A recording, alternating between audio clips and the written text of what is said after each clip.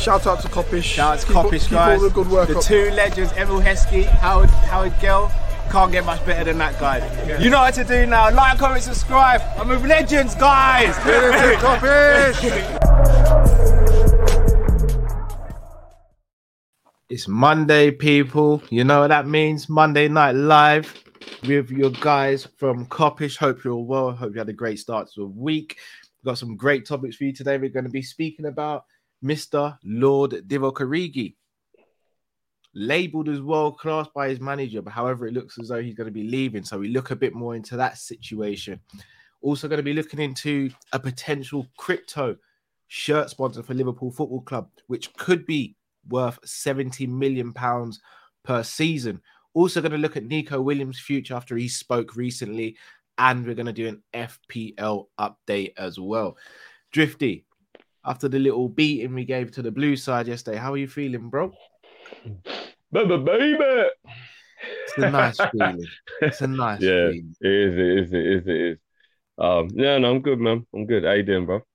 Not too bad. Busy day, busy start to the week. Got a very busy week, but such is life, brother. This is what we do. It is indeed. Shout out to everyone in the comments. Please do smash the like button if you haven't already. Make sure you do that throughout the stream as well. Right, Drift. I don't think there's any better place to start than with the man of the hour, the man of the moment, the Lord, D9, the GOAT, Mr. Divock Origi. I wasn't ready for this one still. Let's do it.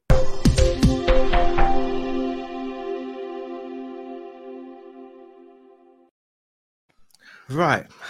So Mr. Klopp came out and says Divock Origi is world class, and if he leaves, wherever he goes, I hope he explodes. Pause. And there's a bit of a misquote in there, bro, because I actually saw the thing. He actually said world class finisher. Oh, did he say world class finisher? Yeah, okay. He didn't actually say, but then the pundits missed out the finisher and just said world class, and then that's how that part came. But in the actual interview, he said he's a world class finisher. Okay, cool. That clears up a bit then. Even still, me and Klopp had a conversation about that, innit? I've got a little theory, and I know I'm going to get cussed for this, but you know I'm going to say it anyway. We all would like to have at least one out-and-out number 9 at the club. Yeah? You've obviously expressed your desire for us to sign Nunes, for example. I'm quite like the look of Isak, for example, if we are going to go down that route of signing an out-and-out 9. But if Klopp calls him a world-class finisher, Divock's never kicked up a stink, and he's professional as anything. There's never a bad word that comes out about him. When he's needed, 8 to 9 times out of 10, he delivers. Why are we moving him on? And if it's a case of he wants to go and play regular football, maybe we can't do anything about it. But why? Why is it happening, Drift, in your opinion? That's the emoji, right? You know that?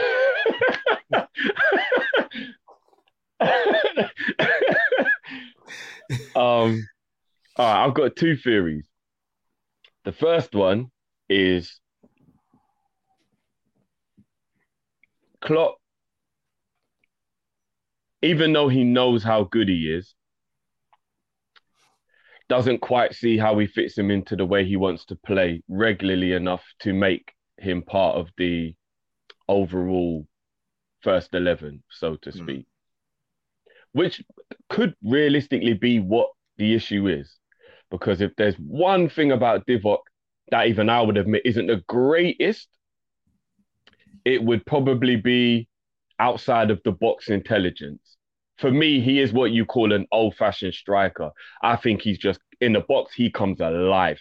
Anything in the box, and all of a sudden, he is lethal. The outside of the box stuff, maybe not so well. You know what I mean? Like, he doesn't always make the right pass, or he doesn't always, like that type of stuff. Can I cut you really quick, Drift? I don't think that's always been the case, though. And I was going to do this slightly later, but I think it's quite a decent segue to do it now, because I disagree that he hasn't got any capabilities outside the box. Maybe he's kind of Oh no, changed not his any. game. Just not as much as your Bobbies and your Manes and the other players that play ahead of him.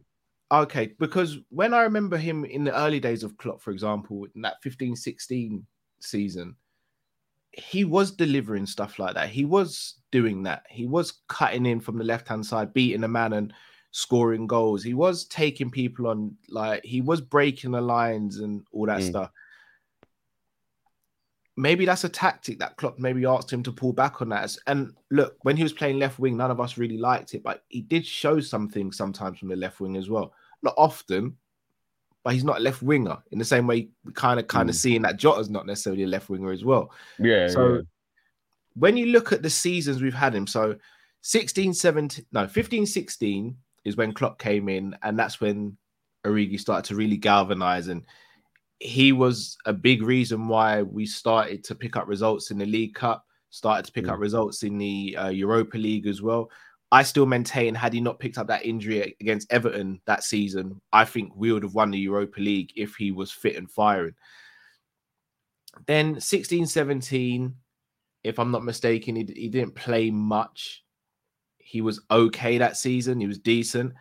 But then 17-18, he went out on loan and Solanke came in. And when he came, it's kind of the thing we do as fans. When a new person comes in, we kind of think, yeah, that person's going to hit the ground running and be amazing, so we can get rid of whoever his competition is. And it never worked out for Solanke. I was never convinced by Solanke, but it just didn't work out. That was a really stupid decision. Yeah. But 17-18, and he had a really bad time at Wolfsburg as well. Came back in 18-19. Again, wasn't really seen or spoken about until that Everton game where he came off the bench and scored in the 96th minute. Then after that, he goes on a run where he scores 2 in the Barcelona game. He scores in that Newcastle game and then scores in the Champions League final. You're thinking, maybe Divoc's kind of coming back now. Starts the season pretty well in 19-20. I remember he started the first game of the season against Norwich. He scored in that game as well. Then I think he was playing and then he got injured in the Newcastle game. And because he was playing on the left, Mane came back in, and Mane that season was an animal. Like, there was just nothing you could really do to displace Mane. That season, in my opinion, Mane was the best left winger in world football. You missed a couple of brilliant League Cup performances in 18-19 as well, though, Bob. He had some brilliant League Cup performances. Remember, he got the brace against Arsenal, I believe, that as was well. 19-20. Are you sure that wasn't 18-19? No, it's 19-20. Because we played them both times, didn't we? That was 19-20. 5-5. All right, fair enough. So again, had some good little periods there. 19-20, again, decent. And then that iconic picture of him standing in the middle of Anfield by himself, holding the medal, looking at it, you're thinking, right, he's off in the summer, innit? Like, he's done his job, he's off in the summer. Last season, probably his worst season as a Liverpool player, I'd say. Like, just nothing worked for him. It seemed as though, even when he played that game against Burnley, when he was through on goal, hit the crossbar and didn't score in that game. And again, I thought he was bright in that game until that happened, and then he kind of went off, and then Klopp hooked very him. Unfairly. He got hooked at half time for that. That was very unfair. No, he didn't hook him at half time. It was not too long after half time, but I don't think he should have been hooked. I think he was our most dangerous player on the day at the time. And then he kind of filtered out towards the end of that season. Then this season, the summer, you're thinking, right, he's off. He's got to be off this summer. And he's still at the club, and look, you're thinking, like, what's he still here for? Like, what's the situation here? The Wolves game happens. The League Cup run happens. Now we're talking about him now. It's like, just as it seems as though he's getting into his groove, that's when we're losing him. Do you think it was a mistake not selling him in the summer? In hindsight, because if we had sold him, maybe we would have got some money and maybe we'd been able to replace him? Or do you think this is kind of the best of a worse situation, him leaving for free in the summer? Hindsight would never say we should have sold him. I got another year of Divock at Liverpool, innit? I'm just being selfish. But if you're looking at it from a financial state, yeah, it's very stupid. People roll their eyes at me if they want when I say this. Everybody knows I love to say things I feel, but other people completely disagree with until maybe they see the light somewhere down the line. If you look at Divok's ability and then you go into this market at value, Divock is a 40 to 50 million pound striker, in my opinion. And I'll stand by that. For me, to lose him for free is ridiculous. It's actually ridiculous, like it is.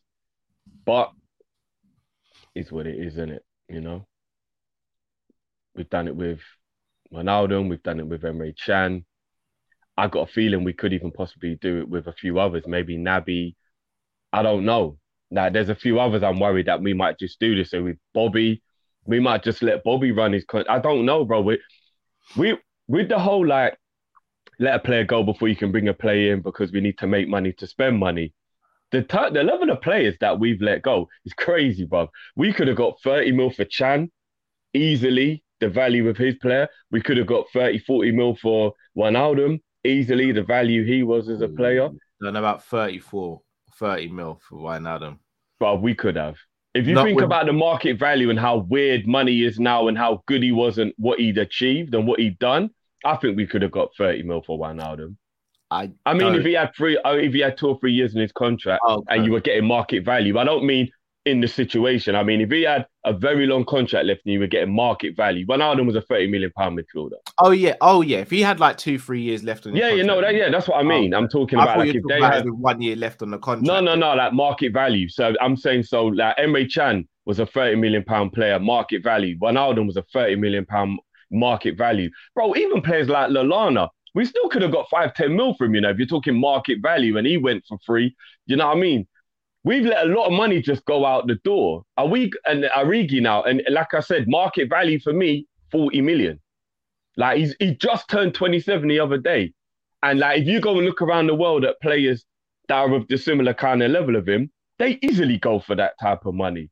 Like easily. You got to go like 60, 70 mil to get like what will be now considered upper echelons, your Vlahovic and all those other guys. Do you know what I mean?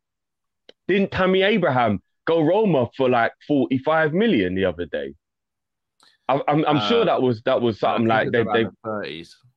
Whatever it was, yeah. So he's in and around that market value. Higher, I think he's better than Tammy, but even that, like in and around that mark, like Tammy didn't really do much in the game to even warrant that fee. Do you know what I mean? At least you got proof Origi could play Champions League and all that kind of stuff. So we're letting a lot of people go for cheap. And it's really weird, bro. It's weird. Like Naby's only got 1 year left. He's a 30, 40 million pound player in the market value. It's very weird that we're letting all these players run down and get close and possibly leave for free. It's very strange, bro. I don't get it. All right, first and foremost, got to big up Ryan LFC in the chat every single time. Big up yourself, Ryan, brother. Hope you're well. Make sure people go and check out his channel straight after this show as well, Ryan LFC. On that drift, I think your view is slightly skewed, and not. I hope you don't take that in a rude way. But the reason I say that is because we're just focused on Liverpool. But if you actually look at teams across the league, loads of teams lose players on free. It's inevitable. Since Klopp's been here, if I'm not mistaken, Emre's gone, Genie's gone on a free. Those are two main ones, right? Obviously, we're going to be losing Divock. I mean, if we look at Chelsea, for example, they've lost players on a free that you'd be thinking, they shouldn't have really been going on a free. They're losing a couple this summer, you think to yourself, they shouldn't be going on a free. Arsenal, notorious for it. Absolute notorious for it. But they're terrible at business. That's why, bro. Man United, the same as well, though. They're terrible at business, bro. They're terrible at business, bro. But I mean, this part of football is kind of inevitable. I think the fact that and again, no disrespect to Lallana or Moreno, but at the time of losing them, I don't think they were big players for us.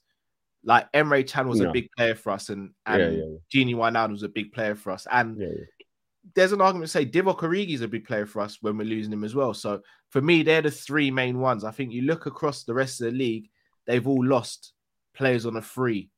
And you think, maybe you're right. Yeah. So I get where you're coming from. There was still 5 or 10 million here or there we could have got, though. We could have got 5 or 10 mil from Moreno. You know what I mean? We just let him go for free, though, bro. No, I hear that. But it's difficult to say with Moreno because that season he actually was playing well up until the injury, and then Robbo just didn't look back. Mm. But yeah, I agree. We could have maybe, but if we had sold him a year prior, then that means 2 new left backs are coming into Liverpool at the same time, and that's kind of a weird thing to do as well. Well, we played a whole season with Milner, and he was sat there on the bench. We should have shot him that year if he was that like surplus to requirements. For me, Moreno should have been gone the season after we bought him, but that's a whole other conversation. But I mean, you look at Origi and you look at his talents, and look, he's never been a great goal scorer in terms of quantity, but again, that's probably down to game time as well. But he's probably, in my opinion, in the last 20 years, maybe he's definitely top 10 most clutch players at Liverpool. He's knocking on the door for top 5 in the last 20 years, in my opinion, for clutch moments. Yeah, it's like, quite outstanding how clutch he is, bro, considering he's got no rhythm a lot of the time, which is what makes it more impressive. You got your Didier Drogba's and that who the king of clutch, but they're playing every week. It was quite easy to be clutch when you're in rhythm and you're already a world-class player like a Drogba or whatever. But if you're not playing for 5, 6, 7, 8, 9, 10 weeks, Cal, and then you're just thrown into the lines then and you're still clutch, that's mad impressive, bro. Do you know what I mean? Like, it really is, bro. And what it does is a testament to how much you do stay switched on and professional within training, because you must still train hard and well for you to be ready when you're asked for. And that is admirable, bro. Like, if you know, imagine going training every week and you know for a fact you're not even going to be in the squad, but you are always there ready for training. That is mad admirable, bro. Like, and that was why when people used to say things like, "Oh, he's lazy," and I'm like, "Nah, guys, man, he's not. He's a human, and he knows he's not going to be playing. It is very difficult to stay motivated, man." See, here's why I disagree, Drift. I think that he did go for a lazy period, but I think he's rejuvenated himself.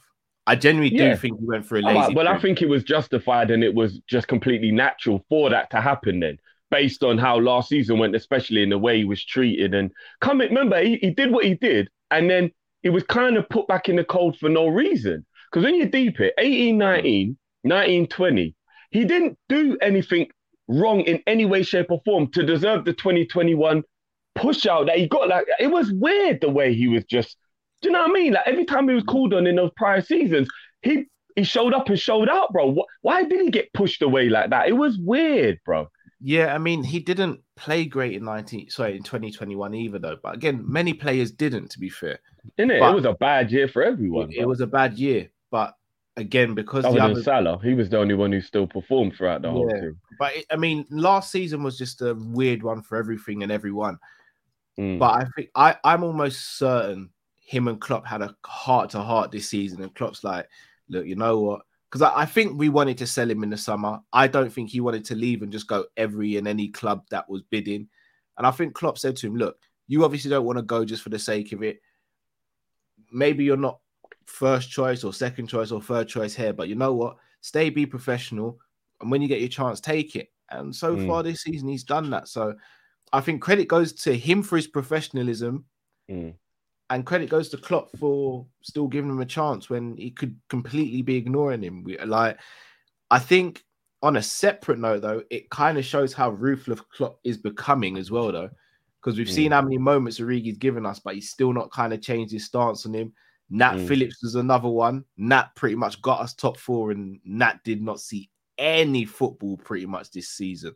Yeah. Nat was done a bit dirty, even though we get why. He was done dirty because he's actually a quality player, and he really was just like, I mean, the one thing before I forget, bro, in what you were saying, even though you might be right that maybe I'm being skewed because I'm a Liverpool fan, but I do think our model means it's still a different scenario for maybe not so much now, but a Chelsea and a Man United and those type of teams, because they don't care if money comes and goes because they've got it.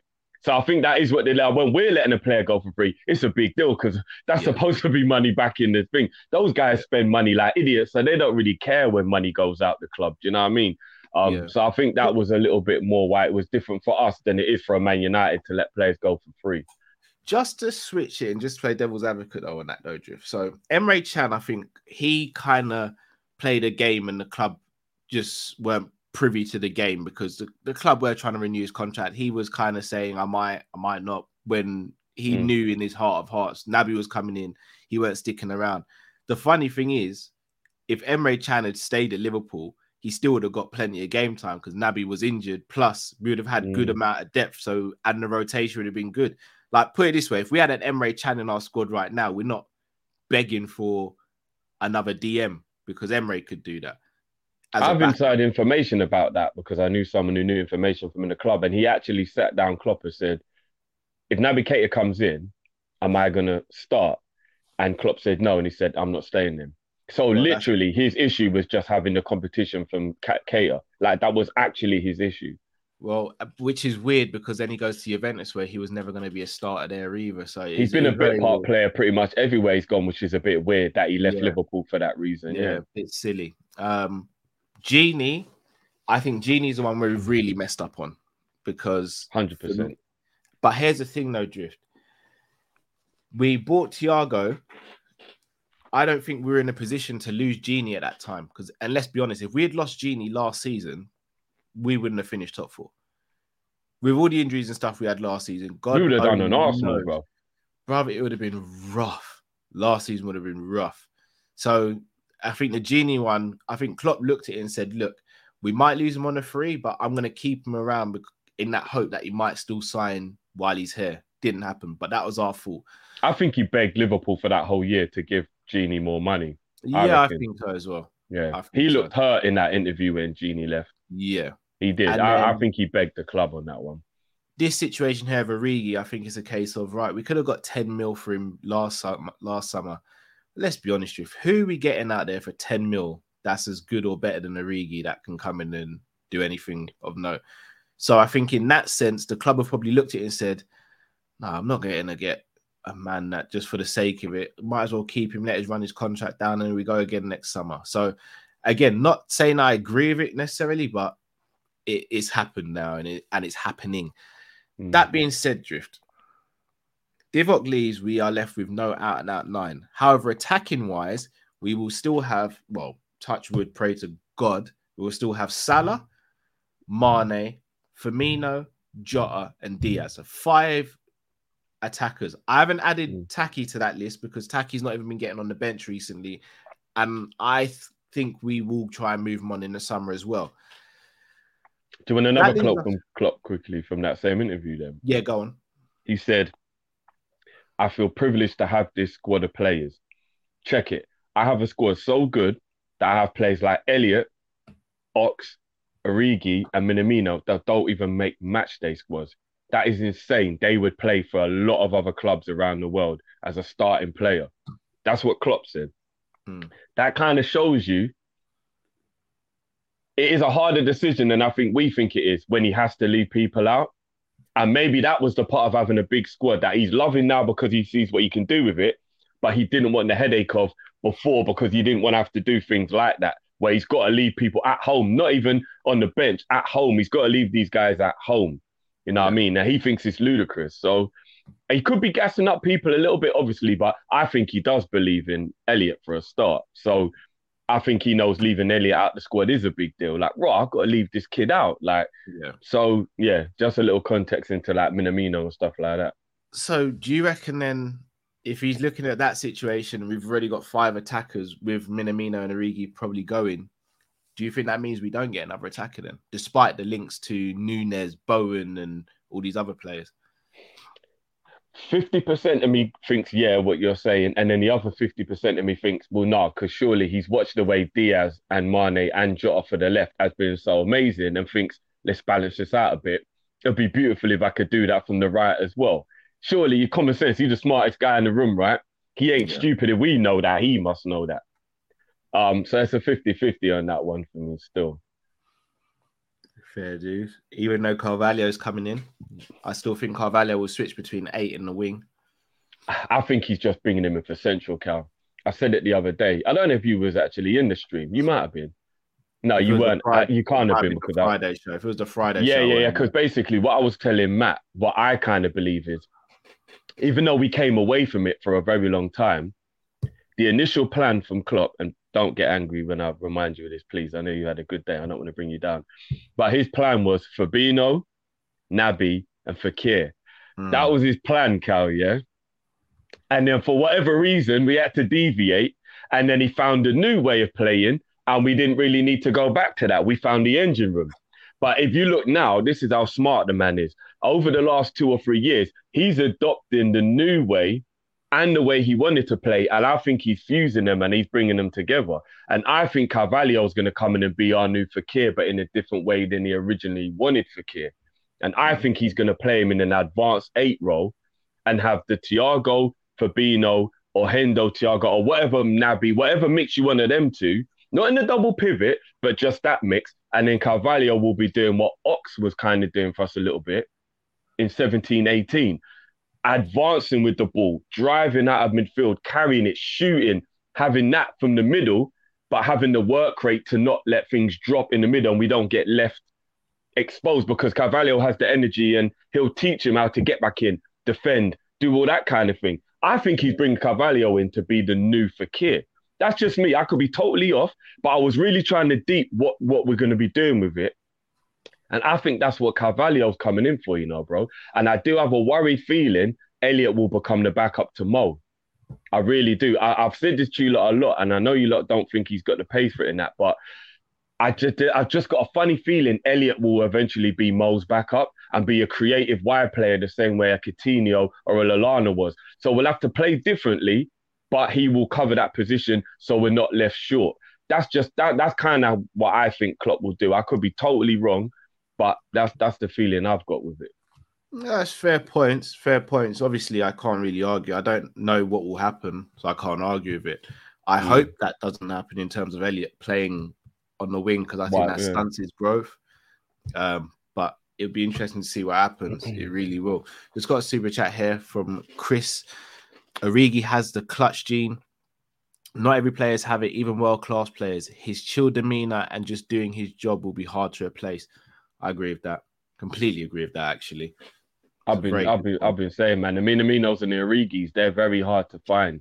Players who just stay professional and come on and help when they're asked and then go into the wilderness again for 10 weeks. They're very difficult players to find, bro. But they're needed. You only win things with those guys. We only won the League Cup because Minamino was that guy. I know I'm going to get butchered for this. You know, I'd rather keep Origi than get Nunes. Oh, I'm not going to butcher you, bruv. So would I. I'm not going to butcher you for that, bro. Don't get me wrong. I think Nunes is a really good finisher. He's very predatory. I'm just not that impressed by him, though. I know you will be. You will be, Cal. I don't know. And look, maybe it just comes back to bite me. If it does, then fair enough. But I'm just not that impressed, I don't think. You will be, bro. When he puts on that Liverpool shirt, you will be, bro. I mean, I don't even see him coming to Liverpool. I genuinely believe if we buy another attacker, it's someone to cover Mo. Or we buy a striker because we know we do have to have a number 9 at the club, regardless of which way you want to look at it. And then, unfortunately for him, but he's capable, Mane has to just cover a multitude of positions in the front line. I don't want that. But you know what Klopp's like? He does like players who are capable, and Mane is fully capable of covering any position in the front line. No, but Mane in that 9 right now. He's even trying Jota on the right, Cal. He's actually even started trying Jota on the right. He put Diaz on the right as well. I've got a feeling he's going to try and make them all flexible. Mo, for me, will be the only one he'll keep. That's your position, and you do that. I've got a feeling he might try and be flexible with all the others, bruv. I really do. I think we bring Nunes in, and he might just be, if he's got Elliot covering on that side, and then if Elliot ain't playing, he could put Jota there, could put Mane there. I've got or horses for courses, bro. I think what he showed yesterday is he is smarter than maybe we thought, and he's starting to adapt the way of breaking down this low block now. Now he's like, I'll just go 4-2-4 against the low block then. Maybe they'll be doing it in training, and it worked yesterday. What better way than to break that down, to have a big number 9 on the box, in the box, sorry, like Nunes or Origi, bro, because you can't really do that with short players. No, I was going to say, so here's the thing now, and this is not just for you, because obviously you've not really had any time to prep for this, and it's more for people in the comments, I'd say. Let's say we do go out for a number 9, and we've got to be realistic, because obviously it's not going to be Haaland, it's not going to be Kane. I do think there is a chance, if we really wanted to, we could potentially look at Lewandowski. I don't think that we would go for him, but there is a chance we could look at him. Wages, bro. I know. who would is Nunes the guy? Because for me, I'd rather have Isak than Nunes. I'm gonna be honest. Nah, I tell you why I'm going for Nunes, bro. Because when I do my scouting, I don't just look at how good the player is, because Isak's a baller. I also look at the way he would play for us. And that's why there's a few players out there that maybe I don't agree with as much as you lot in terms of how good they'd be for us. So Diaz, for example, his intensity as well as his skill base was one of the reasons why I thought he would play well for Liverpool.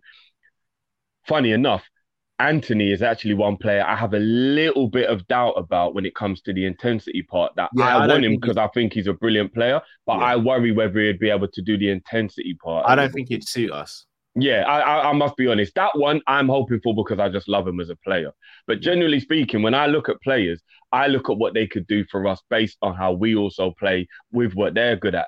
And bro, the way Nunes plays, I think replacing Origi would be perfect because he's very similar to Origi. He's predatory, he's got strength, he's not going to be bullied, he's good in the air, he's got very good technique, and he's actually got a lot more pace than I think people realize as well. Nunes like might not Yeah, play in he's a way quick. where you think he's quick, but he's actually quick, bro. Like he is Yeah, actually. I don't think he's as quick as Divock because a lot of people don't realize Divock's actually rapid. Like once yeah. Divock's going, he's gone. Whereas But that's what I think Nunes it isn't takes quite Divock a that little quick. time to get into the rhythm of a Yeah, run. he's like the Usain Bolt because of his tall Yeah, frame. It might take him a little bit to go, but once he's in full stride, Divock yeah, is gone. lightning. Like he's Yeah, he's quick, gone. bro. But Nunes is deceptively quick as well, bro. Like he is, like he's a lot faster than I think people think he is. So he could also keep up with the forward players, in my opinion.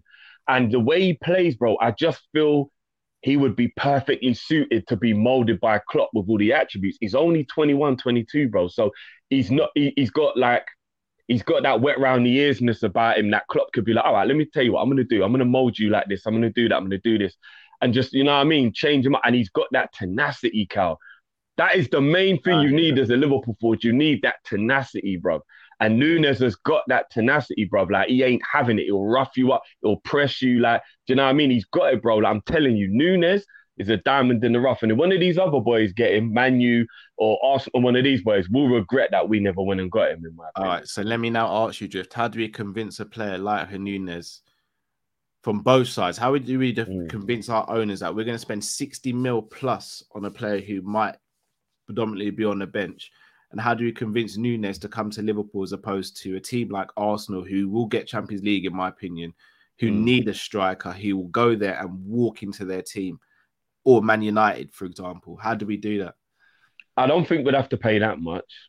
I For don't think Nunes, we'd have to pay. 100%. Yeah, 100%. I don't think we'd have to go. I mean, I know I don't mean to be disrespectful when I say this, but I don't think the Portuguese league holds enough weight to wait for that type of money to an extent. For him, like, it would. I reckon 45, so they double what they paid, and I reckon we'll get him. Yeah. I mean, again, I'm not saying it's a guarantee, but I know that they're not financially as stable as a lot of other clubs out in Europe. So to them, 45 mil is a lot, and it's hard to pass up on. So we know, just put a good point here. Ruben Diaz was 65 mil from Benfica for Man City. Yeah, Man City are quite easy to share for money, though. We know that. Man United with Bruno Fernandes as well, I get it. But those two clubs, like, they'll pay in it. Generally speaking, though, they players don't leave the Portuguese league for like astounding amounts of money. But that's my point, no, Drift. The fact that he's going to be coveted by so many teams, that's going to push his price up. It could do. It could do. You could be right. Don't get me wrong. I'm not saying you're wrong. I just think if Liverpool really show the interest and they do have a plan for how he plays, you would like to hope the ambition of the guy would think, all right, well, if I go to Arsenal, fair dues. You know, they're a decent club in stature, but what are they doing right now? Who's their manager right now? Well, I can go and play for Klopp. I can go play for a team that's guaranteed to be challenging on multiple fronts, rather than a hope and a prayer and a whim. All right, fuck it, I'll go then. That's what I'm hoping. The same way Diaz looked at Tottenham and Liverpool and said, because remember, Conte's a big boy in the game. Like, it weren't like Tottenham was some mugs, but he looked at it and went, oh, no, Liverpool. Yeah, Liverpool. Tottenham and Arsenal in a very similar position in that respect, right? Like, if you go, Conte actually gives Tottenham a decided factor, really, in transfers, in my opinion. So if someone like Diaz will be looking at the situation and going, no, Liverpool. And you still see Mane, Sadio, and all that, and Mo and all that man there. They say like, no, Liverpool. I like to hope Nunes would be of a similar, like, nah. I get it. I will start for Arsenal, but let me go be a part of this greatness. What, get to have the Jurgen Klopp hugs. Do you see the way Klopp was hugging Origi yesterday? I think every player wants that, bro. We're not even players and we want that. You know what I mean? So I would like, even though you're completely right, and maybe I'm being a little bit lost in my Liverpool source here, but I believe the same way Diaz looked at Tottenham way with guaranteed to play and went, no, I want someone like Liverpool. I want to go play for Klopp. I would hope that Nunes would be like, I'm good enough. I believe in myself. I'll push my way in that squad, just like Jota did, just like Diaz has. And yeah, why am I going to go to Arsenal where, I'll play every week, but I'm playing for Arteta and it just might not even be a thing. You know what I mean? I'm going to go play for Liverpool and play for Klopp and go for multiple honours and that kind of thing. So one question I'm going to end this section on. Big up to yourself as well, Matt. Sorry to throw you in the deep end on this one with this one as well. Yeah, no, it's cool, bro. What's going on, everyone? What's going on? You have a choice right now. Liverpool say, right, we're going to sign one attacker this summer. Do you get a number 9 or do you go and get a wide forward to cover Salah? You can only pick one. Drifty, you could only pick one. Drifty. No, I know. You can only pick one. Yeah. All right, so you can only pick one. You know what man might do? Yeah. I'll give Matt a chance. I might get Goretzka. Okay. I'll give Matt a chance to think. And I've got your answer. So my heart is telling me Antony. Because he's the player I want. He's the player around Europe right now that I love the most. That's non-Liverpool. So my heart is telling me Antony. But after yesterday's game, Cows, we spoke about a little while ago, and looking at how perfectly well 4-2-4 might actually break down all these little idiot teams who want to do this sitting in bullshit. With Origi leaving, I think Nunes is a smarter bet, though. I genuinely do. I think he's a smarter bet because that would mean we can play Mane down the middle, depending on what we need. We can play Jota down the middle, depending on what we need. And we can play Nunes down the middle, depending on what we need. And at the same time, we've also got Jota, Elliott, and Mane that can cover the right if need be. And we've also got Mane, Jota, and Diaz that can cover the left if need be. And then we put... No, I'm getting there. And then we put Bobby into the category of midfielders with Carvalho, with Naby, with Henderson as rotational options in midfield. Because if we are going to play an advanced 8 and Carvalho is that guy, there may be games if Carvalho is not available where Bobby would probably be one of the best suited to being in that role as well. Because I keep telling you lot, Bobby in an 8 is a good idea, you lot. You can't. It is a good idea, man. I know what you're trying to do, fam, but I think you can't. I've said this before. Nunes comes in, that's the end of Bobby still. You think so? Yeah, I think so. You just named 3 strikers there, bro. I think so. But they're 3 strikers that play the more advanced way. I'm talking about if you want to play something different, then it will give us options for loads of different scenarios. You get what I'm saying? What it is, though, we have to be careful. He can play 8, you lot. I'm telling you, man. I don't. Do you know what it is, Joe? All right, there's no saying he probably can play the 8. I don't know whether it'll be to the level of what we need it for. So, you see, if we're bringing in a Fabio Carvalho, we've already got Thiago, we've got Naby. And then again, dare I say, obviously, even still Curtis Jones. Remember Jones has gone on loan at this point because I still believe Jones needs a loan move. Fair enough. This is one thing I will say to answer Cal's question, and then I get back to the Bobby thing. If I had to pick one, this is so tough because in my mind, when Jeff was saying it, I was like, there's 2 people who come to my mind straight away. Adeyemi for that right wing forward spot. And then I was thinking about, okay, maybe we could try and get like a João Felix, if possible. Someone that could kind of do the striker, but he can also play second striker. He can also play 10. Did we win the lottery, mate? But then, hear me out. No, but I'm just giving you my thought process. I'm not saying we're going to get these players. No. I know, no. I'm not saying, no, hear me out. If it's not him, someone who, with the same profile, which would be very hard to get. So that brings me to my last thought process. When you deep it probably needs to be a striker, and I'll tell you why. I don't know which strike it would be. I don't know whether it's Darwin Núñez because there's still things where I feel like, against great defenses, how well will he play? But then you also got to think about we are an anomaly in terms of how we defend the Man City, and there's maybe a few others. So maybe he could bag goals against, the lesser teams, yeah. But Divock Origi did kind of change the game.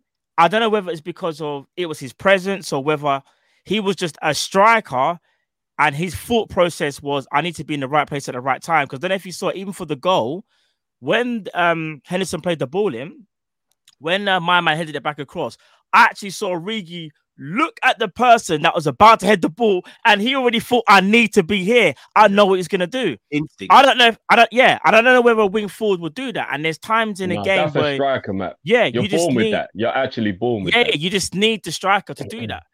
But here's the thing, though, lads. We're kind of limited in what we do in the market. So it's like, do we go for a Darwin Núñez, who I'm still not even sold on? And Drift, I don't know if you've seen the reports, but when I'm seeing things like 80 million euros, and I know it's Portugal, so maybe we could get him for maybe like 60 or something, but that's still a lot of money for someone who's not going to probably play week in, week out. Oh, you're talking about Núñez? Yeah, so that's why I kind of feel like 45, bro. We'll get him for 45. I'm going to bring it back full circle to, I haven't seen what you guys have spoken about. I'm going to bring it back full circle to what you probably have spoken about. This is why earlier on, I said something to Cal. I sent him something regarding Origi. And I think I said it to you as well, Drift. It's not just about him leaving. It's about the player being understanding to what they actually are going to have to do. And that's not play week in, week out. Are you going to find another striker that's going to be at least civil with rotation, not kick up a fuss? Origi's been doing it for years now. And he's finally got to that point where it's like, you know what, I've got to play football. It's going to be very hard to find a striker knowing we kind of already have a set unit. Have you got the confidence to break into that unit? I don't know whether... I don't know if it's a striker. He's got the confidence, bro, 100%. Yeah, but here's the thing about Darwin Núñez. He strikes me as a good finisher and good movement, which you could say is Origi. But in a Klopp system, you have to do more. You have to do more. He's got more, boys. I've been studying him. He's got more, boys. He has. Hence why my last thought process is I'm going to go with Christian Nkunku. I've been championing this brother for time. So hold on. That means we're having Nkunku, Jota, and Mane, yeah? Yeah, but you know something? This is what I think. This is what I genuinely feel. And Nkunku will obviously come in to replace Origi, because we're looking at it as Origi's guy, and this is the whole point of the conversation. We're looking at it as he's going. Do you go and get the first time? Yeah. Me personally, I'd rather go for Nkunku other than Darwin. I don't know what it is. I don't know whether it's because he's got that versatility about him, and I just know that player. Yeah, he's more of a multifunctional player. Whereas that striker, bro, I don't know. I just feel like unless you're Haaland, like Lewandowski, I wouldn't even say Mbappe, because Mbappe's not really a striker. Those guys. No, I know. Kane's the ideal man. It's Núñez, because I'm gonna be honest. We sit here and criticize Jota, for his build-up play. Not we. Hear me out. Not we. Hear me out. Finish the sentence, Matt. Finish the sentence. Hear me out. There's enough people, that will criticize Diogo Jota and say he gives away the ball. And this is when he plays centre forward, and he's still scoring goals, but he gives away the ball. Everyone gets on his back. Darwin Núñez, in my opinion, would be another version of that. I'm gonna be honest with you, man. I don't know if we can cope with that. Because I think, he's definitely worse. He's not, He is, bro. His link-up play isn't bad, guys. It's meaty then. It's not, guys. I'm telling you, I'm gonna be honest with you. If there was ever a time where we had to play Darwin Núñez and he's back to say Diogo Jota up front, he's back to play is good, bro. Guys, I'm telling you, bruv. He's got nothing on Jota. Look, he's only 22 as well, remember, so he's ready to be molded into whatever Klopp wants him to be. You got to remember that he's wet round the years. Jota's 25. He's a bit more vetted in this. Do you know what I mean? Núñez, bruv, eight passes per 90. That's Everton stuff, bro. No, but he doesn't need to in their team. No, that is the difference. But I've seen play. You would though. In our team, you In do our though. team, You you can't just. Yeah, and I think he's capable because I've seen glimpses of it. Hear me out. Even Hear me for out. Uruguay, where he can do the link thing. I'm not saying he's amazing at it, but he's capable, guys. He's capable. I'm telling you. No, you're right. All right. Here's the thing. He might be capable, yeah. But all I'm trying to say, you see, as things stand right now, in our squad, I'm not going to talk about Origi because he's practically gone. So I don't want to use him in this debate. So I'll just use Jota. Jota's the only one who is that kind of more. He's more of a centre forward, and he will lose the ball in central areas, and his hold-up play can sometimes be a bit iffy. And as a fan base, I feel like we can get on the back of him. As much as we appreciate it, we can get on the back of him. If things are not going right, we will criticise him at times when it's like, you're losing the ball. If you get someone else as well, and say for argument's sake, you had to play a Jota on the left, Darwin through the centre, and a Salah, I'm not going to lie, I think there'll be a lot of headache because you'll have two guys that are not necessarily the greatest at build-up play. They're very good strikers, but you've only got the one person. Salah needs someone to feed off. And I just wonder whether he hasn't got the footballing IQ, obviously, of a Firmino, but theoretically who does. So that's a bit unfair. I'm going to be honest, but I think I'd rather go for the multifunctional player, and that's Nkunku, bro. I think he's an absolute baller, and I think he's getting better and better. Don't get me wrong, there is Bundesliga's tax up in there, but you can only beat what was put in front of you, and he's having a very, very good season. He had a good season last season, but this season he's having an extraordinary season. I will go with him personally if a deal could be done at the right price. However, just to caveat and finish it off, I will not cry if we get Darwin Núñez. I will not sit here and go, oh my God, it's the worst thing in the world. But I just think we can do better. I think we could do better, in my opinion. I'm not against Nkunku either. I haven't got no issue with this Nkunku, so I'm not against that either. Cool. Indeed. Well, guys, let us know in the comments what you reckon. But it's now time to speak about the next topic. £70 million, you lot are saying, yeah? All right, crypto, bring it on.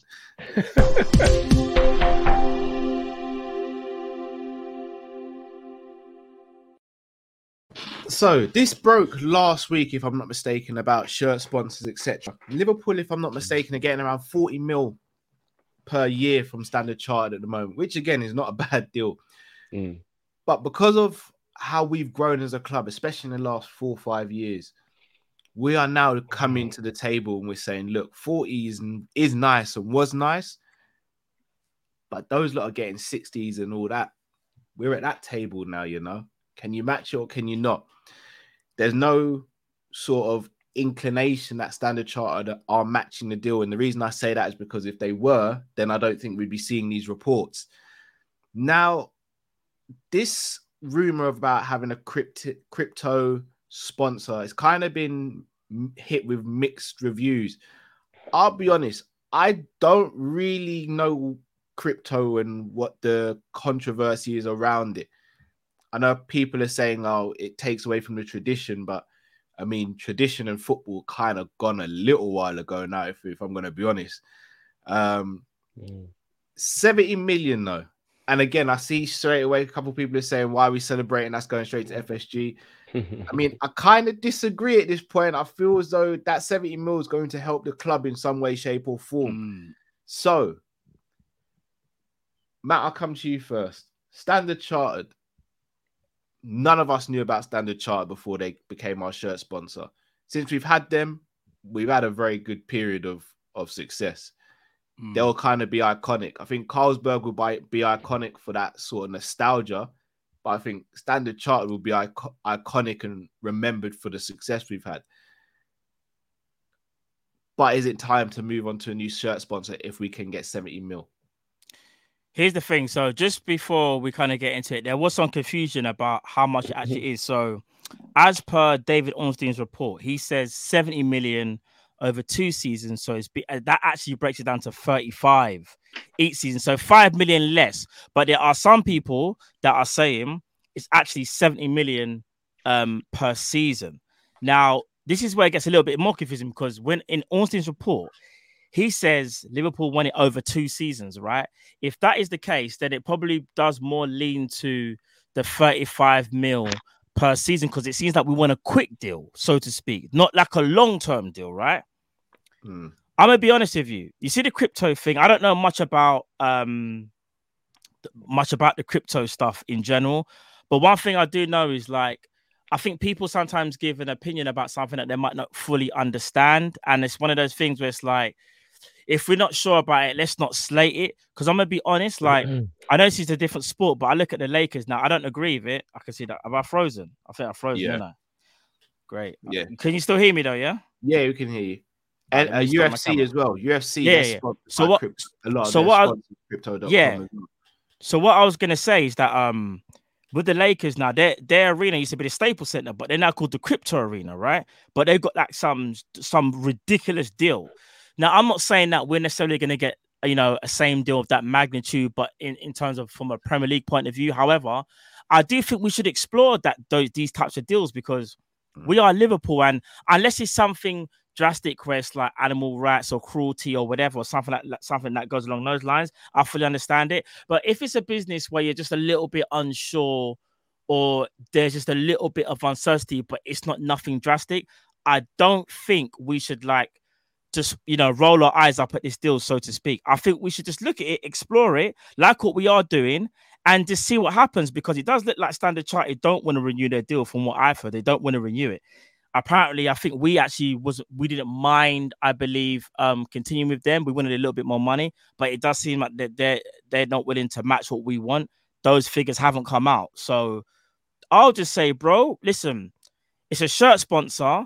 As long as it's decent and it's not something crazy, I don't think I've got an issue with it, if I'm being genuinely honest, bro. I have to keep it real, bro. Drift, your thoughts, bro? I've heard a little bit of Standard Charters behind the scenes stuff, and it does seem a bit immoral. Allegedly.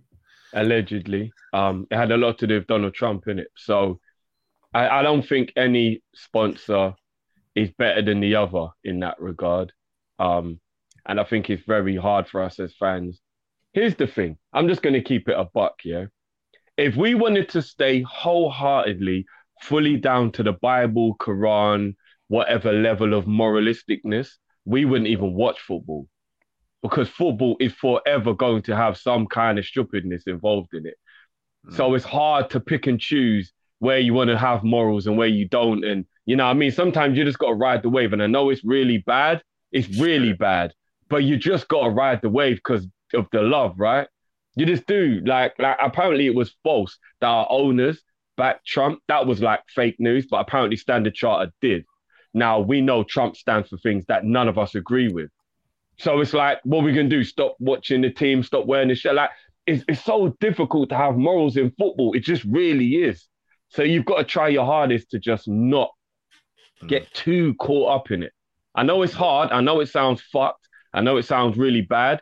But as fans, we just have to try our hardest to just not, unless it goes too far, like the Abramovich situation, where a man's backing a man who's trying to wipe out an actual race of people, then we're like, whoa, you gotta get out of here, bro. Like, you have to get out of here. But like, obviously, that's an extreme scenario, isn't it?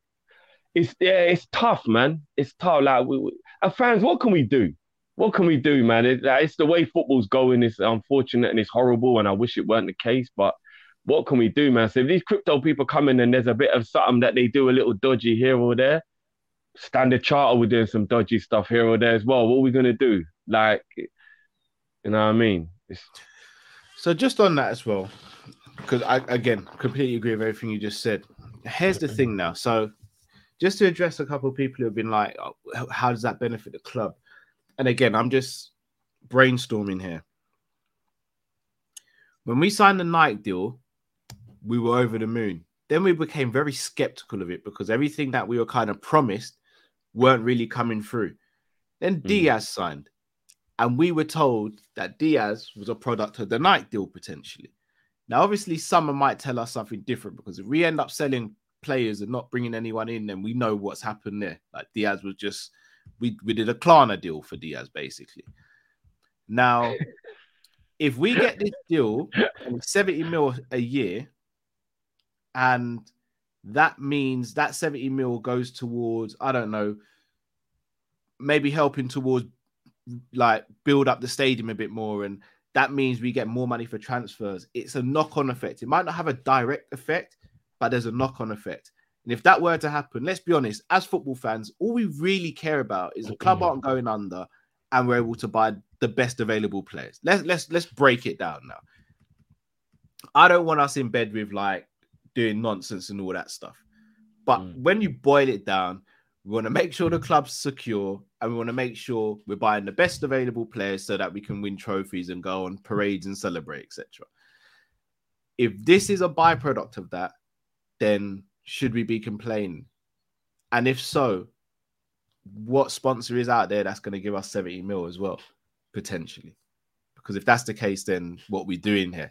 Because you look at, and again, Man City's, theirs is slightly different. I'm not going to speak about Man City's team because we all know what happens there. Machines and money being dirty going into the machine and coming out clean and all that, very liquid and detergent and all that.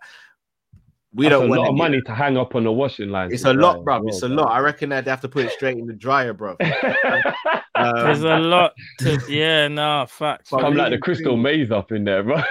I mean, one thing we have to put the FSG with, one thing we have to put the FSG with is you look at the Bernabeu. The Bernabeu, if I'm not mistaken, that might be renamed. The Nou Camp is being renamed.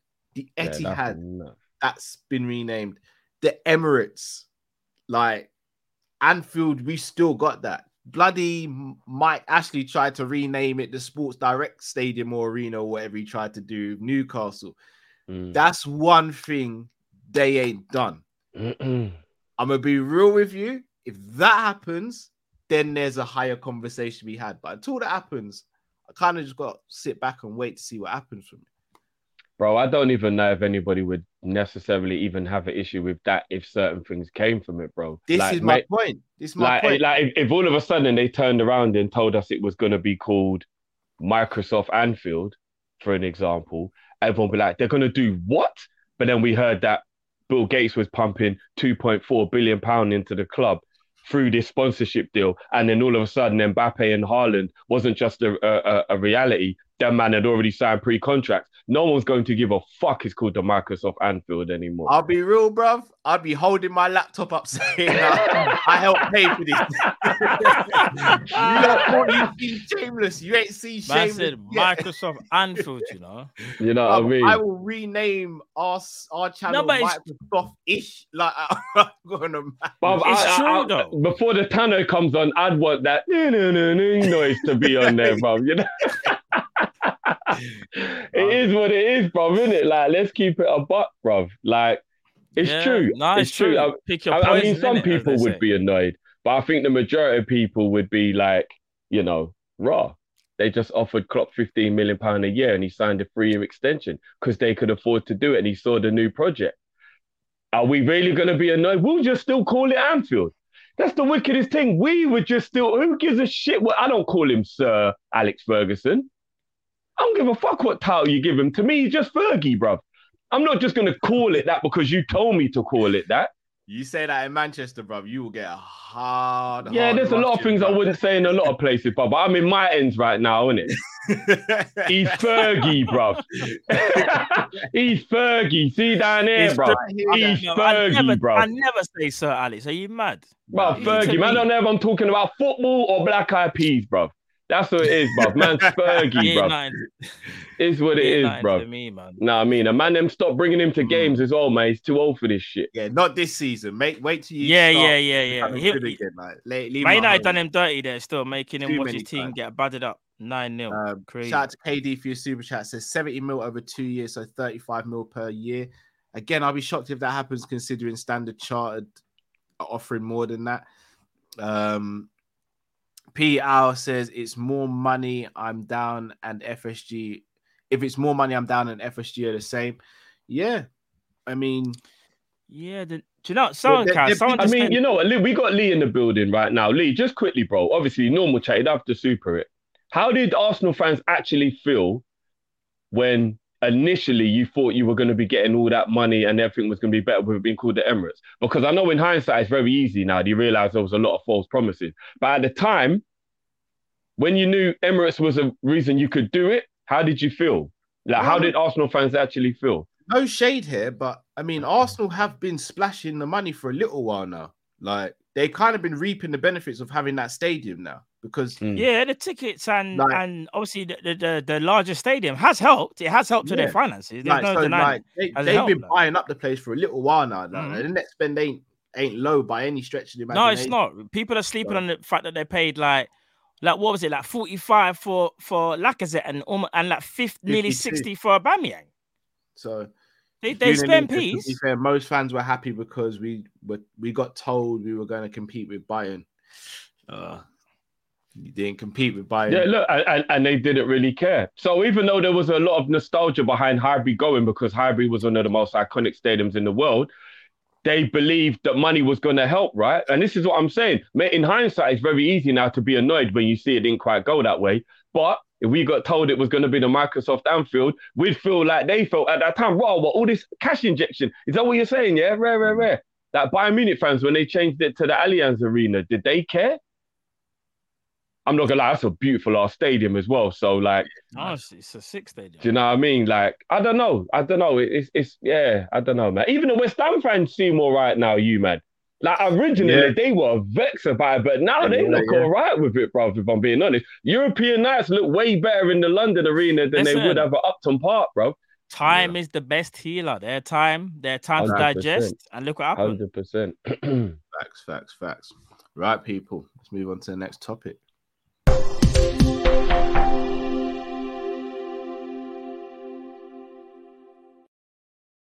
So we did a members video on this a couple of weeks ago, but we're still talking about him now. Nico Williams, aka as Drifty calls him, Tatted Neeks. He's come out and spoken about the fact that he's been playing. Look at Matt's face. He's been come out and talking about how he's enjoying playing regular football, but in the summer he'll be back at Liverpool and he'll assess his options there. I think there's a few different ways you could look at this situation. If anyone were to ask, could you go and get a better player than Nico? I think the answer is yes. If the question were, you keep Nico, you have backup for Trent, and then you can use the money you were going to use for a Nico replacement in another area, say centre midfield, I think most fans would be okay with it. However, I asked you guys, and Matt, I'm going to start with you on this one. I was looking at Matt's face the whole time. Okay, I wasn't even looking at you, bro. Yeah, go on. Do you think Nico will actually want to stay at Liverpool, considering he's been at Fulham and enjoyed a good time there? In all honesty, probably not, because obviously he's got World Cup's coming up as well. Yeah, I was gonna say. So he's gone to Fulham, and all credit to him, he's actually played exceptionally well, better than what I thought he was gonna play. Playing very, very well in the Championship, and I think he said himself he's got confidence now, innit? And I think he said something like, when I go back to Liverpool, I'll be going back as a more mature player. However, I think you kind of summed it up best. It's like I've never said he's the worst player in the world. I've never said that. I've never said that he's trash. I've never said that. I've never said that he's dead or nothing like that. All I've said is that we can improve on him.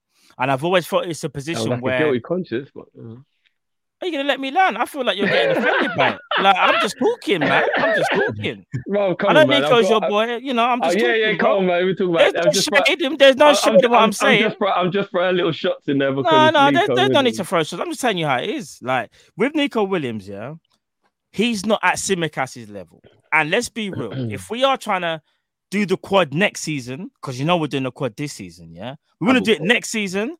We need a player like a Tsimikas that can play on the other side. That's all I'm asking for.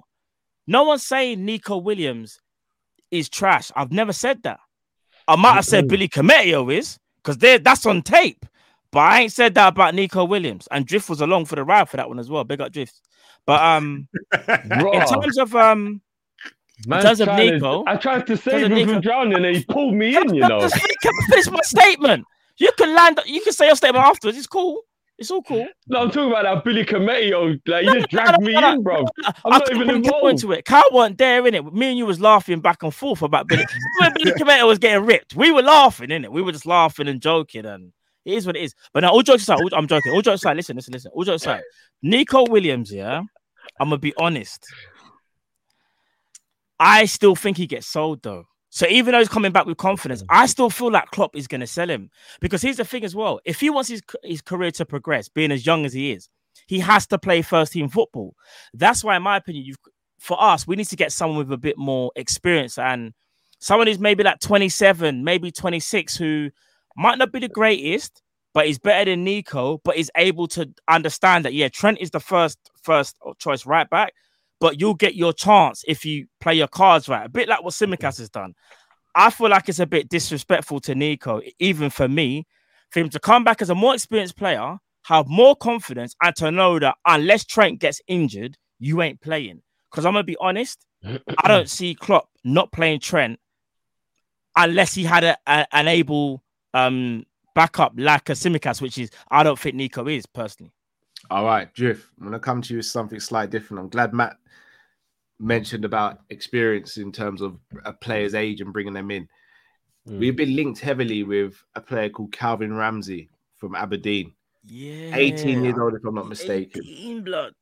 I think if this were to happen, there's a few things that need to be addressed. Nico's definitely going if he comes in my opinion. No, in fact, no. I'm going to throw a few scenarios and I want you to tell me which one you guys think it is, because I don't know. I'm just like thinking of a few different options why he could be coming in. He could be coming in because we don't have much in the youth setup in terms of right back, apart from Conor Bradley. He could be coming in to actually replace Nico, and because he's young, he'll be more willing to sit and wait his turn. Or we could be bringing him in because we'll let him build himself up slowly while Joe Gomez is our backup right back to Trent. Which of those do you think it would be if Calvin Ramsey was the player we were going to sign? Sorry, I only heard the last option. Say it again, so I rubbed up the three options. Selective hearing, yeah? No. I actually just got distracted with the Billy Cometio talk because I've just managed to catch my breath after nearly being drowned by Matt. So he comes in. You drown yourself, brother. He comes in to play with the under-23s. He comes in to be Trent's backup right back. And Nico goes. Or he comes in and he's playing here and there, competing with Conor Bradley, building themselves up, but Joe Gomez becomes our backup right back. Which do you think out of those three options it is? It'd probably be the last one if we signed him, because Nico would go. I don't see us buying him and then Nico stays, especially with us having Conor Bradley. That would make literally zero sense, because Conor Bradley's proven that he's actually a good... In my opinion, I don't know much about this kid, so I can't really speak on him. But I'd be very surprised if he's even better than Bradley, because Bradley's actually good. Yeah. So I find it a little bit strange. What I would like to happen is Conor Bradley goes on loan in order to get big man experience, the same way a lot of our other youth players have. And I would want Nico to be the third choice right back for Gomez being the actual backup. But there's going to be times when Gomez might need to play centre back, and that's where Nico can perfectly fit in at right back. That would be my ideal scenario for the situation. All right, so check this now.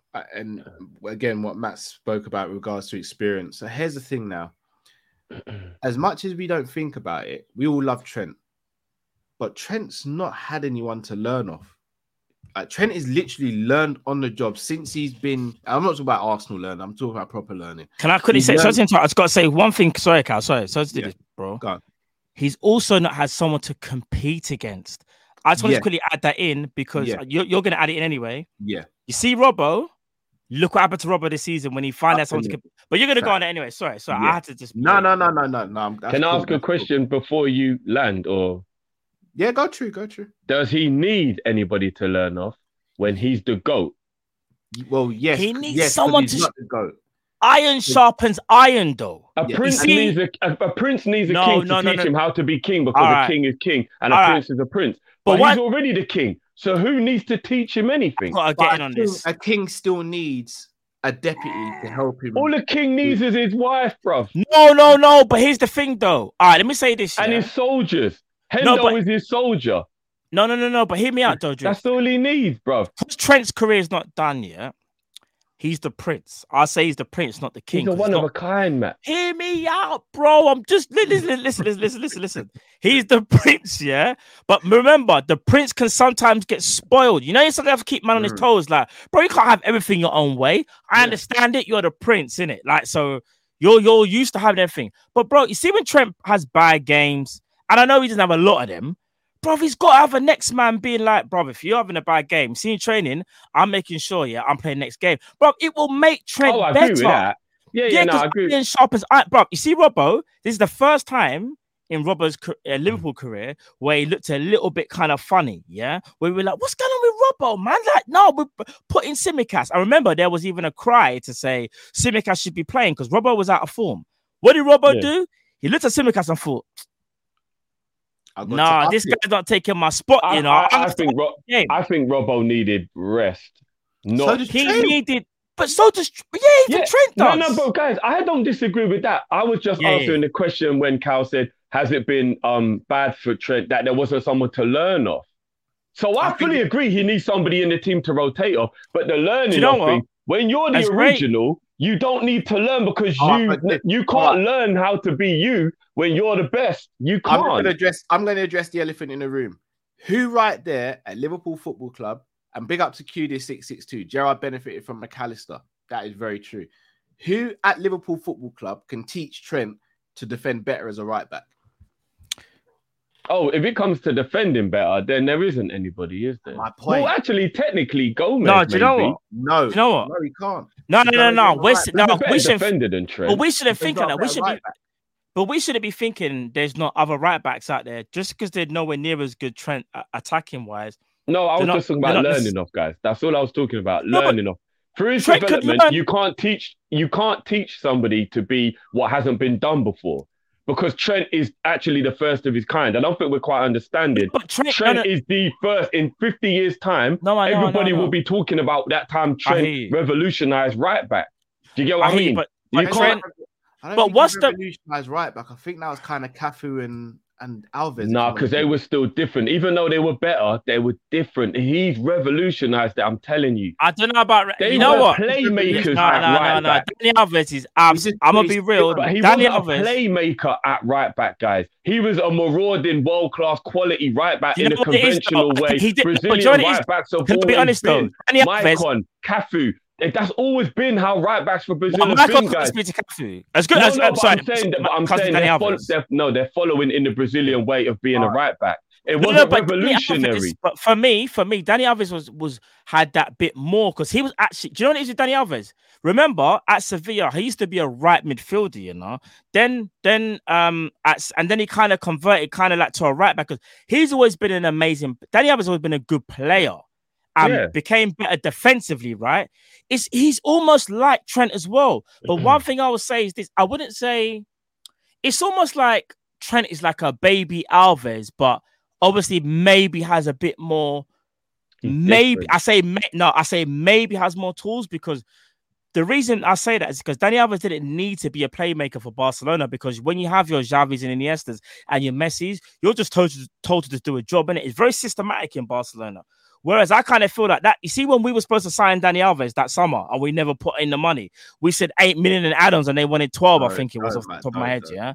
I'm telling man from now, if we would have got Dani Alves, we would have been talking mad about Dani Alves to this day. He is sick. But in the conventional way, people are not getting it twisted. I'm not even saying whether Trent is better than him or not or whatever. What I'm saying is he's different. He's revolutionized right back, guys. There is no right back in the world that I can remember in all my times of watching football that is as technically gifted at creating goals and passing the ball the way Trent is. From an attacking point, though, right? Steven Gerrard playing at right back, guys. Can you hear me out, though? Here's the thing. Are you not forgetting how different this guy is in terms of his passing? But you're forgetting he's not all worldly defensively. So if there's someone out there I can help him. That's not what his strength is. So no. So that means he can still hear my point about being a prince. So he's still got things he can learn. When it comes to the attacking thing, nobody can tell Trent nothing. Like nobody. I'm not even joking. There's not an attacking right back out there that can tell him anything. But you see, from a defensive point, let's say we got a bit more of a defensive right back here. It's a little bit more defensive. You can still go forward and back here.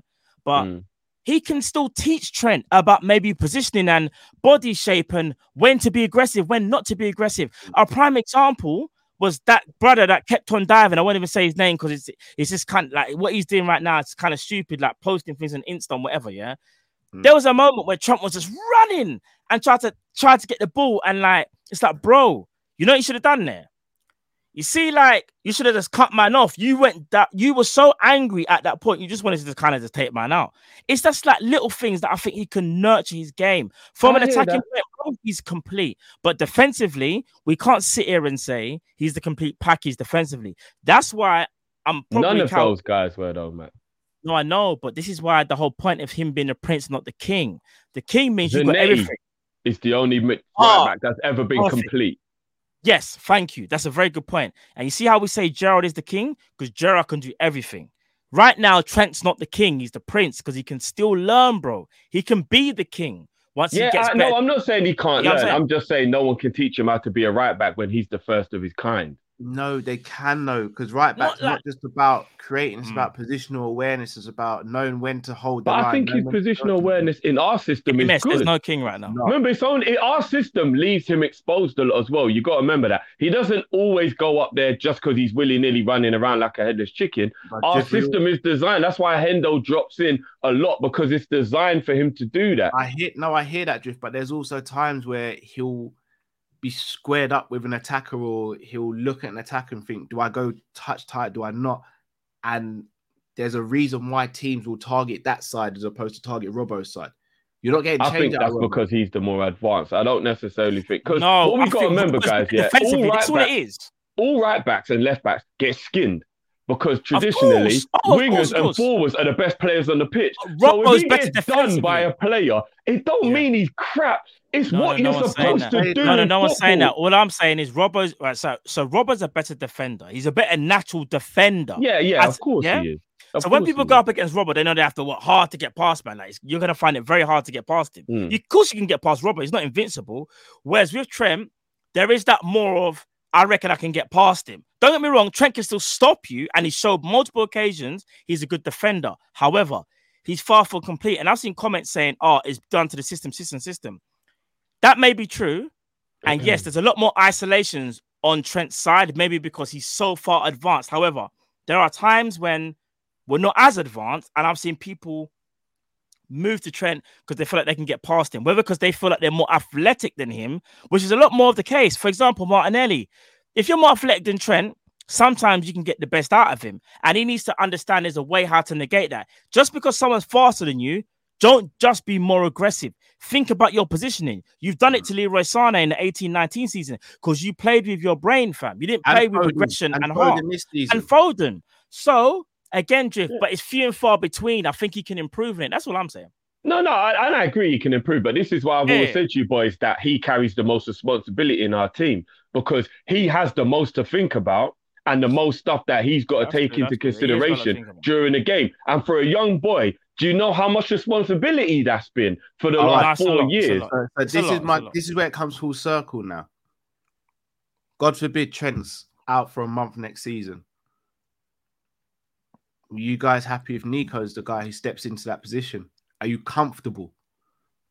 Honestly speaking, no, honestly not. Honestly speaking, after the season he's had at Fulham, I actually am a lot more confident that he would be all right, because I think that this loan he's had at Fulham proves that with continued game time, some of the things we didn't like about him may have just been rustiness, lack of match sharpness, lack of fitness, etc., etc. If you look at the way he's playing now, I think he's proved that if he has a run of games, he's a lot better than what we actually will see in the Liverpool shirt.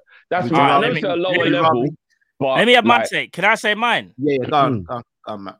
I hear what Drifty's saying, and Drifty's right in terms of I think he won't be as, but I wouldn't be as worried as I was maybe this season earlier on.